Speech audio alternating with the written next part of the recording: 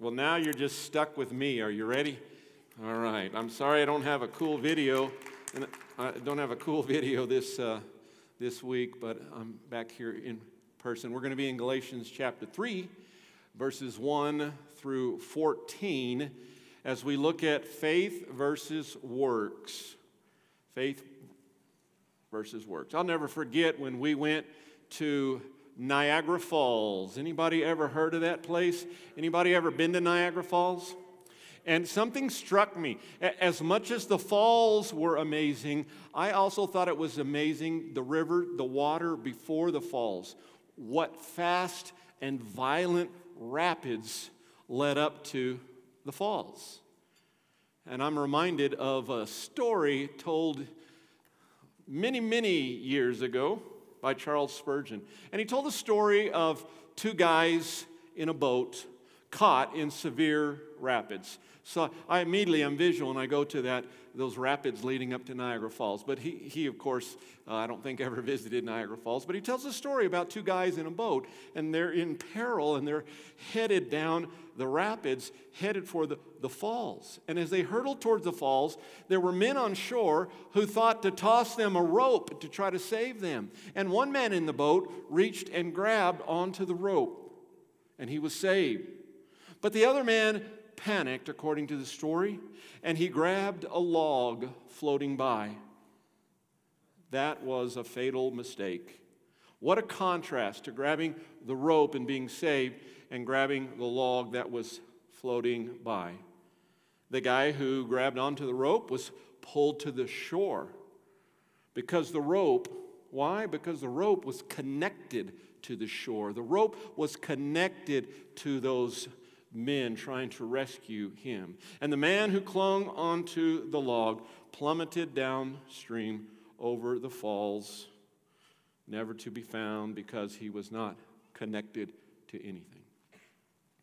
I think this gives us a picture of faith and works, or the law. You see, faith is like grabbing that rope from the shore. It's our saving connection to Jesus Christ. He offers us that rope, and we can grab onto that. We can be connected. We can place our trust in Him and be connected to Him. And then the opposite of that, of course, is the good works as it relates to salvation. It's like grabbing the log and just watching it carry people to their doom.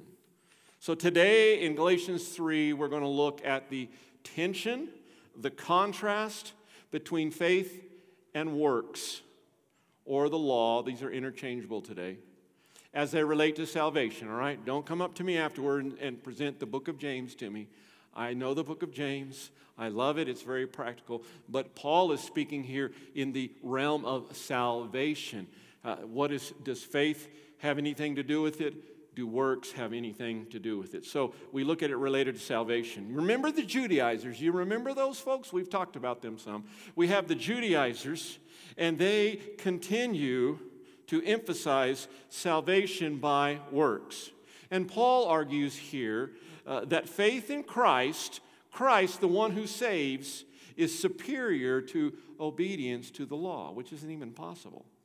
So I've got an old quote from you. I had an old story. Here's the old quote. It's from a guy named John Calvin, and here it is. I want to read it to you. It's very convicting and very instructive, I believe, to us today. He says this: "The role of the law is to show us the disease in such a way that it shows us no hope of a cure, whereas the role of the gospel is to bring a remedy to those who are past hope." I want to tell you something this morning. No matter how long you've been saved, no matter what decade you were saved in, we need to remember that we were sinners, lost without any hope. Is that not true? That is true. And God's free gospel burst into our lives and gave us this opportunity to have right relationship with Him. So I'd ask you today, where's your hope today? Where is your hope? If you're watching online today, just think for a moment, where is your hope? What are you holding on to? Are you holding on to a rope or a log? So we're in chapter 3, and chapter 3 begins a new section of Galatians. It's the theological portion of the letter, or the doctrine portion of the letter. It's really a 2-chapter defense of grace. So we're making a switch here, Paul is. And remember, every time I refer to Paul or writing the letter, it's under the inspiration and guidance of God himself. Remember, Scripture is what? God breathed. The life of God is in it. So let's jump in and look at chapter 3, first 14 verses. It starts off with a bang. You foolish Galatians, who has hypnotized you, before whose eyes Jesus Christ was vividly portrayed as crucified? I only want to learn this from you. Did you receive the Spirit by the words of the law or by the hearing with faith? Are you so foolish? After beginning with the Spirit, are you now going to be made complete by the flesh? Did you suffer so much for nothing, if in fact it was for nothing? So then, does God supply you with the Spirit and work miracles among you by the works of the law or by hearing with faith? Verse 6. Just as Abraham believed God and it was credited to him for righteousness, so understand that those who have faith are Abraham's sons. Now the Scripture foresaw that God would justify the Gentiles by faith, and foretold the good news to Abraham, saying, all the nations will be blessed in you. So those who have faith are blessed with Abraham, who had faith. You seeing a pattern here? I am. Verse 10, for all who rely on the works of the law are under a curse. Because it is written, cursed is everyone who does not continue doing everything written in the book of the law. Now it is clear that no one is justified before God by the law, because the righteous will live by, what's the word? Faith. But the law is not based on faith. Instead, the one who does these things will live by them. And Christ, look at verse 13. Christ has redeemed us from the curse of the law by becoming a curse for us, because it is written, cursed is everyone who is hung on a tree. The purpose was that the blessing of Abraham would come to the Gentiles in Christ Jesus, so that we, put your name in there, Lamar, us, so that we could receive the promise of the Spirit through faith. Let's pray. God, speak to us today from your word. Maybe remind us some things that we already know, cement things in our lives. Perhaps if this is new, teach us what it means to follow you. In your name we pray. Amen. Here's the big idea today, church. It's this. Grace is found in God's free gospel. I think you've gotten that. I've been saying that just about every week. And that grace found in the gospel is superior to the law. Because law demands works, grace requires faith. And we want to think about that today in the process of salvation. So in verses 1 through 5, what I've entitled this section is Questions, Questions. What we have is we start with a dramatic question. Actually, we start with a statement before the dramatic question. And then we're going to have 4 rhetorical questions that Paul is writing here. So listen to the beginning of verse 1. In my translation, it says, you foolish Galatians. Do you have something like that in yours? Let me read from the Amplified Bible to give you a little more picture of how strong the word is that Paul uses. It says this, oh, you poor and silly and thoughtless and unreflecting and senseless Galatians. You getting a picture? And then we go to the Phillips translation, and it gets really bad. So parents, cover your children's ears right now. Here's how he translated it. Oh, you dear idiots of Galatians. Wow. Wow. And this dramatic question in verse 1, Paul starts right off with the fact that, are you hypnotized? That's an interesting biblical word. It means befuddled or bewitched. It means caused to be unable to think clearly. It means to stupefy as with strong drink. So Paul is saying here, you Galatians, you obviously had not been using your minds. In fact, a bunch of you have drunk the Judaizers' Kool-Aid.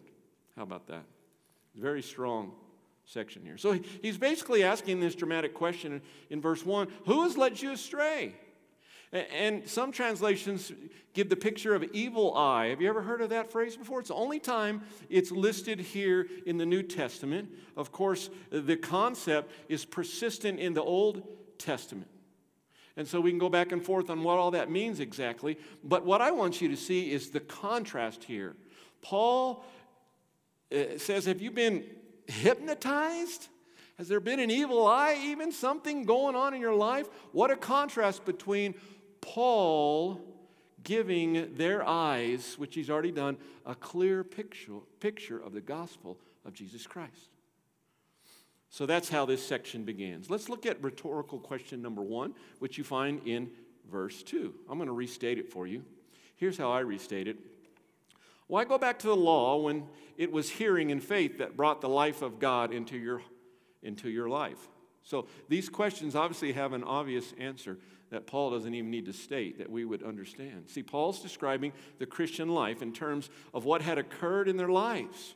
Remember, this is to a group of churches in the region of Galatia, and they started out well with the gospel, but something has derailed them. And I want us to remember today that justification is God's activity in salvation. It's not us, it's God. And receiving His Spirit, that trust, faith, is our experience. So I want you to think about that as well. But I want you to realize that I'm not saying that we have this work that we do in salvation. I'm not saying that. When you think about us being able to receive, to trust, to have faith in God's Spirit, in God reaching out to us, that refers not to us having some self-prompting taking, like, oh, I figured this out, I will go take it. No, what it's referring to is this. It's a grateful reception of what God is offering. Aren't you glad? God offers salvation.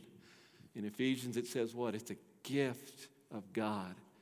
And we can receive that. We can trust in that. So I'd ask you today, have you done that in your life? Has that happened in your life? I want you to think about that for a minute. Have you received? Have you trusted in God's gift and offer of salvation? Well, let's move to verse 3 and see the second rhetorical question. He starts off by, again, making a comment about them being foolish. And he says, after beginning with the Spirit, are you now going to be made complete by the flesh? That foolish is such a strong word. This question, I believe, raises the contrast between Spirit, God's Spirit, and the flesh. And we'll unpack that more as we get further into the book of Galatians. But he's stating, and he understands how foolish it must be to start with God, to start with His presence, with His Spirit in their lives, and then go to the flesh. We could say, go to human nature, go to works that are separate from God. Do you think that resonates in our country today in the year 2020? How many folks, it appears, have started with God and then wandered over to human this or that or that? And I want to tell you, anytime, if our church ever takes a turn this way or that way, and it's not about God and His Scripture, His infallible Scripture, we need to have a change. We need to adjust things, because this is a perfect example of folks that started so well, churches that started so well, and then got off track. How about you? Where are you today? Perhaps you got off track with God. Maybe it's time to get back on track.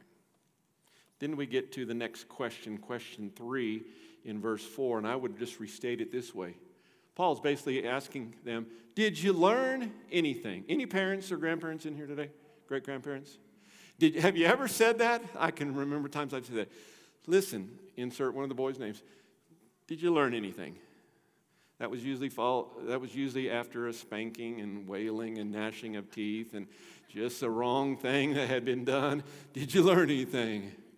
Sometimes it was a good answer. Sometimes it was not a good answer. But here he's saying, did you learn anything? He uses the word suffer here in verse 4. Now that word can mean a bad experience, like to suffer, or it can mean a more in a neutral sense, like to experience. Usually it's more of the to suffer type. But what I want you to see is, regardless of how you interpret that word, the point is this: did you learn, or has all this been wasted? Has it been wasted? Paul in this verse also adds a conditional clause. Did you catch it? If it really was for nothing. Perhaps in your version of Scripture it has that dash in there, that line that shows us it's a clause that he's added. This is very important. Let's not miss this when he says, if it really was for nothing. What I believe that he's saying there is the situation in Galatia is perilous, but guess what? It's not hopeless. It's not over. The fat lady hasn't sung yet. It's not over. And I want you to remind you of something. Think about church history for a minute, if you will, church. As we look at church history, we see periods of doctrinal decline. Have you seen that? If you study that, there's periods of doctrinal decline, or there's periods of spiritual apathy, as if the church goes away, as if the way goes away, Christians go away. But what is amazing to me is these periods of either decline or apathy often precede, guess what?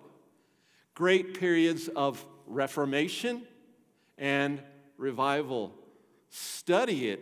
Look at it. Throughout the world, even in our country, we can look back at great awakenings and different things. We see this happen. And so, what about you? That's my prayer, is God, we're in a period of doctrinal decline. Lord, we are in a period of spiritual apathy. God, send reformation. God, send revival.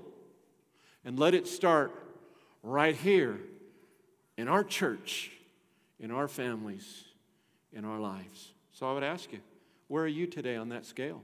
Are you more on the decline or the revival scale? God can do a work in your life and in my life. Then we get to the final rhetorical question, number 4.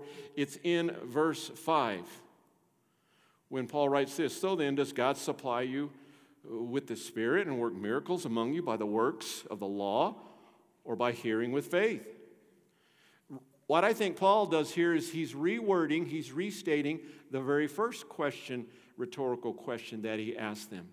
He's reminding them of the wonderful things that God had done in their lives. Can I just stop for a minute and say this to you, church? When's the last time you've taken an inventory, you've looked back? Now, this is like an experiencing God statement for those of you who've been through that study. But look back and seen all the wonderful things that God had done in your life. Maybe you didn't see it at that time, but as you look back, they stand as spiritual markers in your life, just so clear, God working in our lives. Don't we tend to get bogged down in the current? Anybody?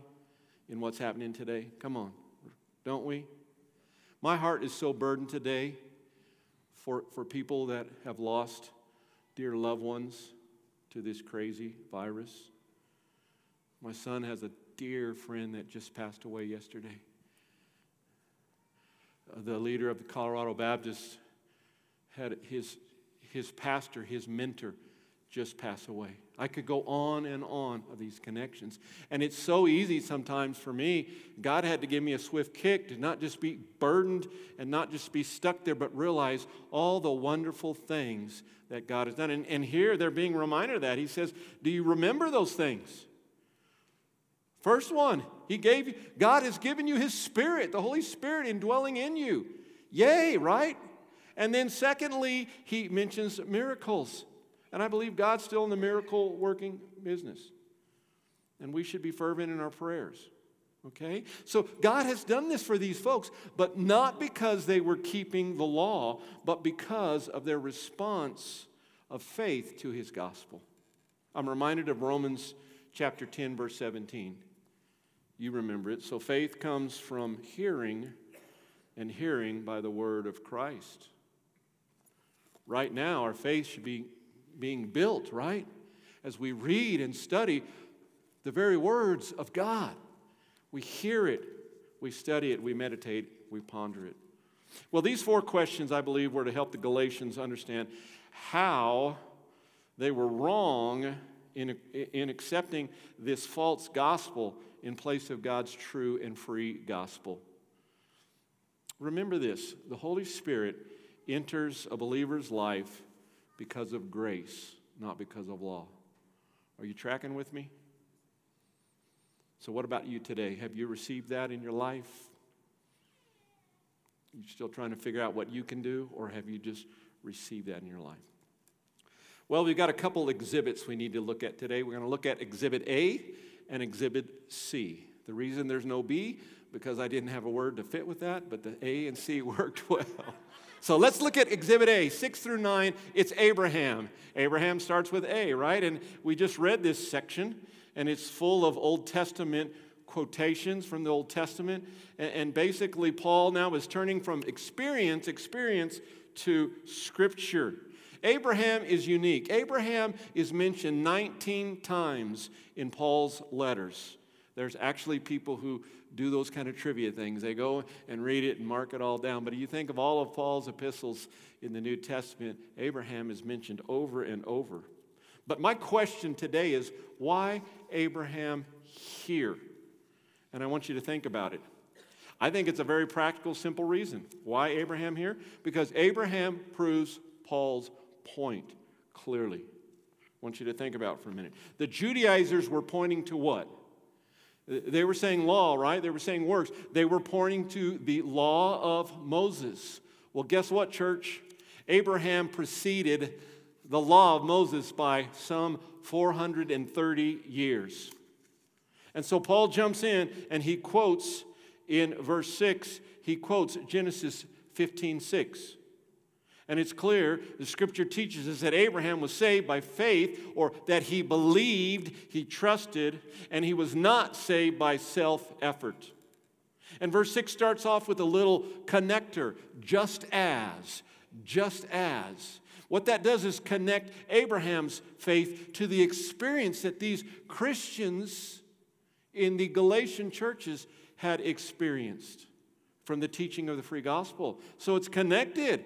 It goes back to Abraham, and we can see that. Scripture commentates on it. And even today, as I'm writing you this letter, there it is. And I would say even today, as we're reading this, even today, as we're discussing, it's true. We are connected to God's free gospel. It's offered to anyone. So we have this picture of Paul's positive argument for justification by faith. Now, I want to say a little bit more about justification. We've been talking about it. We're talking about it here. We'll talk about it more. Really, it's the whole book. But if you want a definition, I'm going to give you one real quick. So those of you who like to write things down, get ready. Justification is a process by which an individual is brought into an unmerited right relationship with God. I've heard it said, justification just as if I was righteous all along. So I'm going to give that to you one more time. It's a process by which an individual is brought into an unmerited right relationship with God. You see, justification marks that point of entry or that transformation. I like to say that regeneration that we have at the moment of salvation when we're made right with God. Holy God who cannot look at sin. Here I am, this sinful, horrible sinner. And yet God offers His gospel to me. God saves me. And at that moment, justification happens. And what goes on? It's as if they're gone and I am right with the Lord. And there were no merits of mine that got me to that case. That ought to get you fired up, church, when we think about that. That is a good message to share with other people. It matters not what you've done. It matters not where you live. It matters, fill in the blank. It doesn't matter. God loves you, and God is the one who can save you from your sin. I have never witnessed or talked with a person and they denied that they had ever sinned. It's a common thing for us. Don't be scared of it. Even the atheists will admit they make mistakes. God has a provision for us. And justification occurs at that moment of regeneration. Whew. Let me just give you a little homework. To understand Galatians 3 a little bit more, remember Galatians, I mentioned, I think, in the background study that it's like little Romans. It's like the precursor to Romans. So as we look and think about justification and all these things in chapter 3, we can look at Romans 4 as commentary. So get a couple Bibles out and just go back and forth, and see how that is connected. Well, Paul then speaks in verses 7 through 9 to the concept of true children of Abraham. Now, this may not be a big deal for us in 2020, mainly a bunch of Gentiles in the United States of America. But to his hearers and readers, they understood immediately this concept of children, sons and daughters of Abraham. And so I think it just probably popped in their minds as they looked at that. He speaks about this. And he says that Christians are justified in the same way that Abraham was, and it's by faith. Romans 4:16, let me read it for you real quick. For this reason it is by faith, in order that it may be in accordance with grace, so that the promise will be guaranteed to all the descendants, not only to those who are of the law, that would be the Jewish descendants, but also to those who are of the faith of Abraham, who is father of us all. Continuing in Romans 5, verse 1. Therefore, since we have been declared righteous by faith, we have peace with God through our Lord Jesus Christ. You see, I want you to think about this today. Let's make sure we understand this today. Human works do not achieve or earn acceptance by God. There's nothing that we can do to earn that. The exercise of faith alone, as God presents this free gift of salvation to us, it's what ushers us into unmerited right relationship with God. Go back to Galatians chapter 2, which we did a couple weeks ago, and look at verse 16.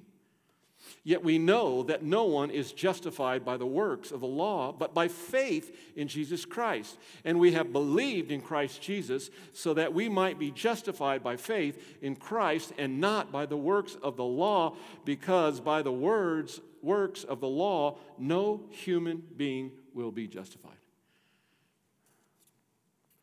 You notice the style of writing that Paul has. It's even more severe in the Greek. It's just one sentence.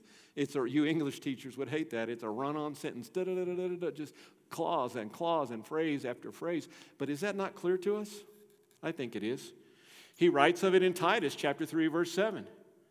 Listen, so that having been justified by his grace, we may become heirs with the hope of eternal life. Another message that people around us are dying to hear, that there is hope. Not just hope and purpose for right now, but even throughout eternity, there is hope, and it's Jesus Christ. Well, I think these verses right here are a stinging rebuke to the Judaizers.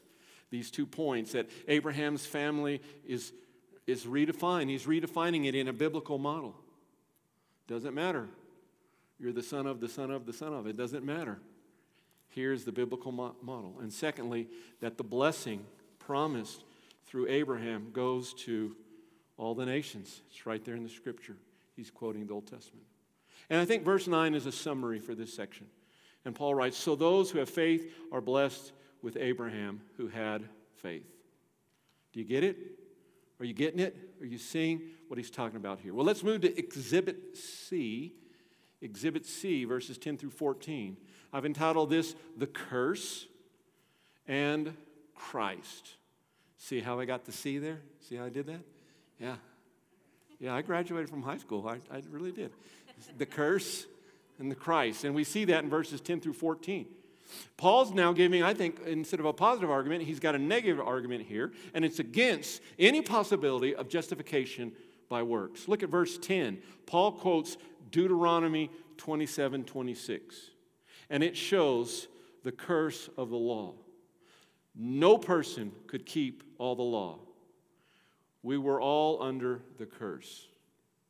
Look at the person next to you with your mask on and say, you were cursed, buddy. Just go ahead and just let them have it. Just let them have it. It's clear. No one can keep the law, all of it. No matter how pious you are, you're going to mess up. And Paul quotes that. In verse 11, he quotes from Habakkuk chapter 2, verse 4. And he talks about faith here. Now, when you think about Habakkuk and faith, think faithfulness with the idea of trusting God. It's a little bigger picture, but he quotes there. Basically, he's saying, okay, nobody can keep the law. You're cursed. I'm cursed. We're all cursed. However, we can live outside of that curse through faith. Habakkuk 2:4. Then we get to verse 12, and Paul quotes again from Scripture, from the Old Testament, Leviticus 18:5, showing to them the law requires doing and not trusting. The law doesn't require trusting, it just requires doing. Now, if we stopped there, I would be real depressed. I would go home, take a nap, and just be sad. However, there's more than the curse. There is Christ. Verses 13 and 14. Our Lord Jesus Christ. And there he is. Verse 13 starts out and says what? Christ has redeemed. You see, it is Christ who's redeemed us from the curse. The word redeemed is a great and interesting word. It means to buy off. It means to set free by payment of a price. Did you catch that? It was used to describe the slaves who would be purchased and set freed. In fact, if you look at the word redemption, redemption, the root of redemption is agora, which means marketplace. It gives the picture of the Roman slave auctions. Boy, that must have caught their attention. Look, Christ has redeemed. It's as if, and you are, do you remember Galatians? A slave to sin, and Jesus purchased the price to set you free from your sin. Amen? Amen. Think about that. We have been bought with a price. The ransom for our sins was nothing less than the very lifeblood of the Son of God. The one and only Son of God. The one-of-a-kind Son of God. Jesus Christ, the Messiah. We call this, I know it's a big word to say, but substitutionary atonement. A very important doctrine. He paid the price. He took the place. Are you getting this? Remember, the grace found in God's free gospel is superior to the law because the law demands works. Grace requires faith. So let me close in this way today. Paul saw that Jesus bore a curse. When you look at verses 13 and 14, it's clear. He even quotes the Old Testament talking about hanging from the tree. I mean, it's a picture of the crucifixion of Jesus, right? You remember back towards the end of chapter 2 that we finished? I am crucified with Christ. It's just in their minds. It's just Paul is sharing this. And he says, Jesus bore curse, but it was not for himself. You see, Jesus' resurrection vindicated Jesus as God's anointed solution to my sin disease, to your sin disease. And through his death, not only did Jesus bear that curse, but hallelujah, Jesus broke the curse. He broke the curse. We're not all shepherds today, are we? We're not all trying to get the perfect lamb without a blemish and making a sacrifice. No, Jesus broke the curse on humankind. Jesus provided the necessary alternative, and it's to all people. Look at verse 14 again. I think it's clear. The purpose, here's the purpose, was that the blessing of Abraham, remember he was credited as righteous, would come to the Gentiles, that's me, in Christ Jesus, so that we could receive the promise of the Spirit through faith. Anyone, I believe, can trust, can have faith in Christ. Now, we acknowledge that God gives us the faith to do that. But we can do that through His working in our life. We can experience life in right relationship with God. In fact, today, you may be wondering about this. Can I really experience life, new life in Christ? You can. You can. God draws you to Himself. And you start wondering and asking these questions and feeling a tugging in your heart. It's God. And He's saying, I died for you. I paid the price for your sin. Come to me by faith. Believe in me. And you can have a right relationship with me, even eternal life with me. Well, let's apply this today as we finish. First of all, here's the first application. We are justified by faith alone. But the faith that justifies us is not alone. See, I told you I get a little bit of James in there, right? Did you catch that? Listen again. Don't miss that. We are justified by faith alone. But the faith that justifies us is not alone. It's going to spur life change in us. We're going to be different because of that. Secondly, it is our job. I believe it's clear what Paul is doing here. It is our job as Christians to help people distinguish between legalism and righteousness that comes by faith.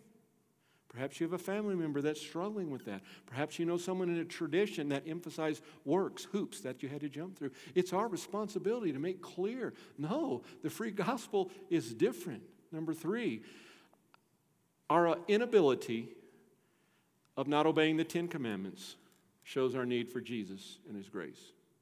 Anybody in here kept all, and I'm not talking about everything else in Scripture, just in Exodus right there, the Ten Commandments. How many of you kept them all perfectly? Man, I was hoping someone would raise their hand because I was going to say, thou shalt not lie. Oh, man. It just shows we got a need for Jesus and His grace. And then here's another application. If observing the law could have saved us, then God would never have sent Jesus to die on a cross for us. There'd been no need. Ponder that. Romans 3:23. I come back to all the time, that verse that says, for all have sinned and fallen short of the glory of God. Let's define that. That means of God's holy, perfect perfection.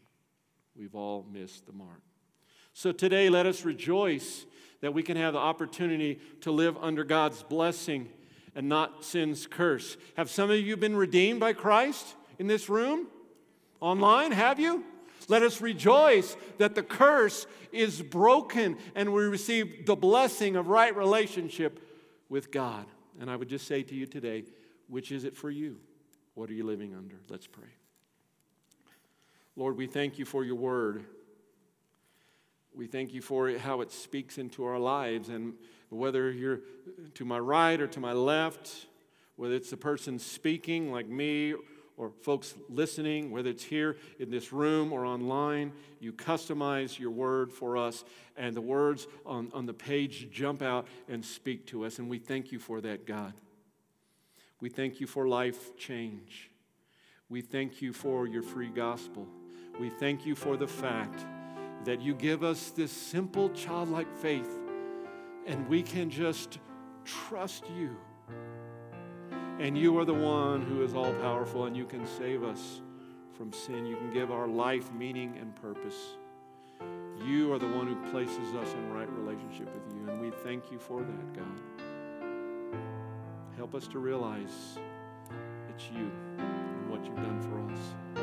And God, may that spur us on to share this good news with others. And today, God, I'm praying for those who have been presented today the clear difference between works and law and legalism, and the difference of that with just the fact of faith in your free gospel. God, I pray that you would have the light bulb go on for people today and that people would be saved. God, is our prayer today that lives would be changed and that we would live a life for your glory. We thank you for the evidence of what happens in our life. as we walk with you, and we're grateful. God, I thank you that I'm not just a child of Abraham and the blessing, but I'm a child of the King of Kings and the Lord of Lords. Thank you for that, Lord. And we pray this in the name of Jesus.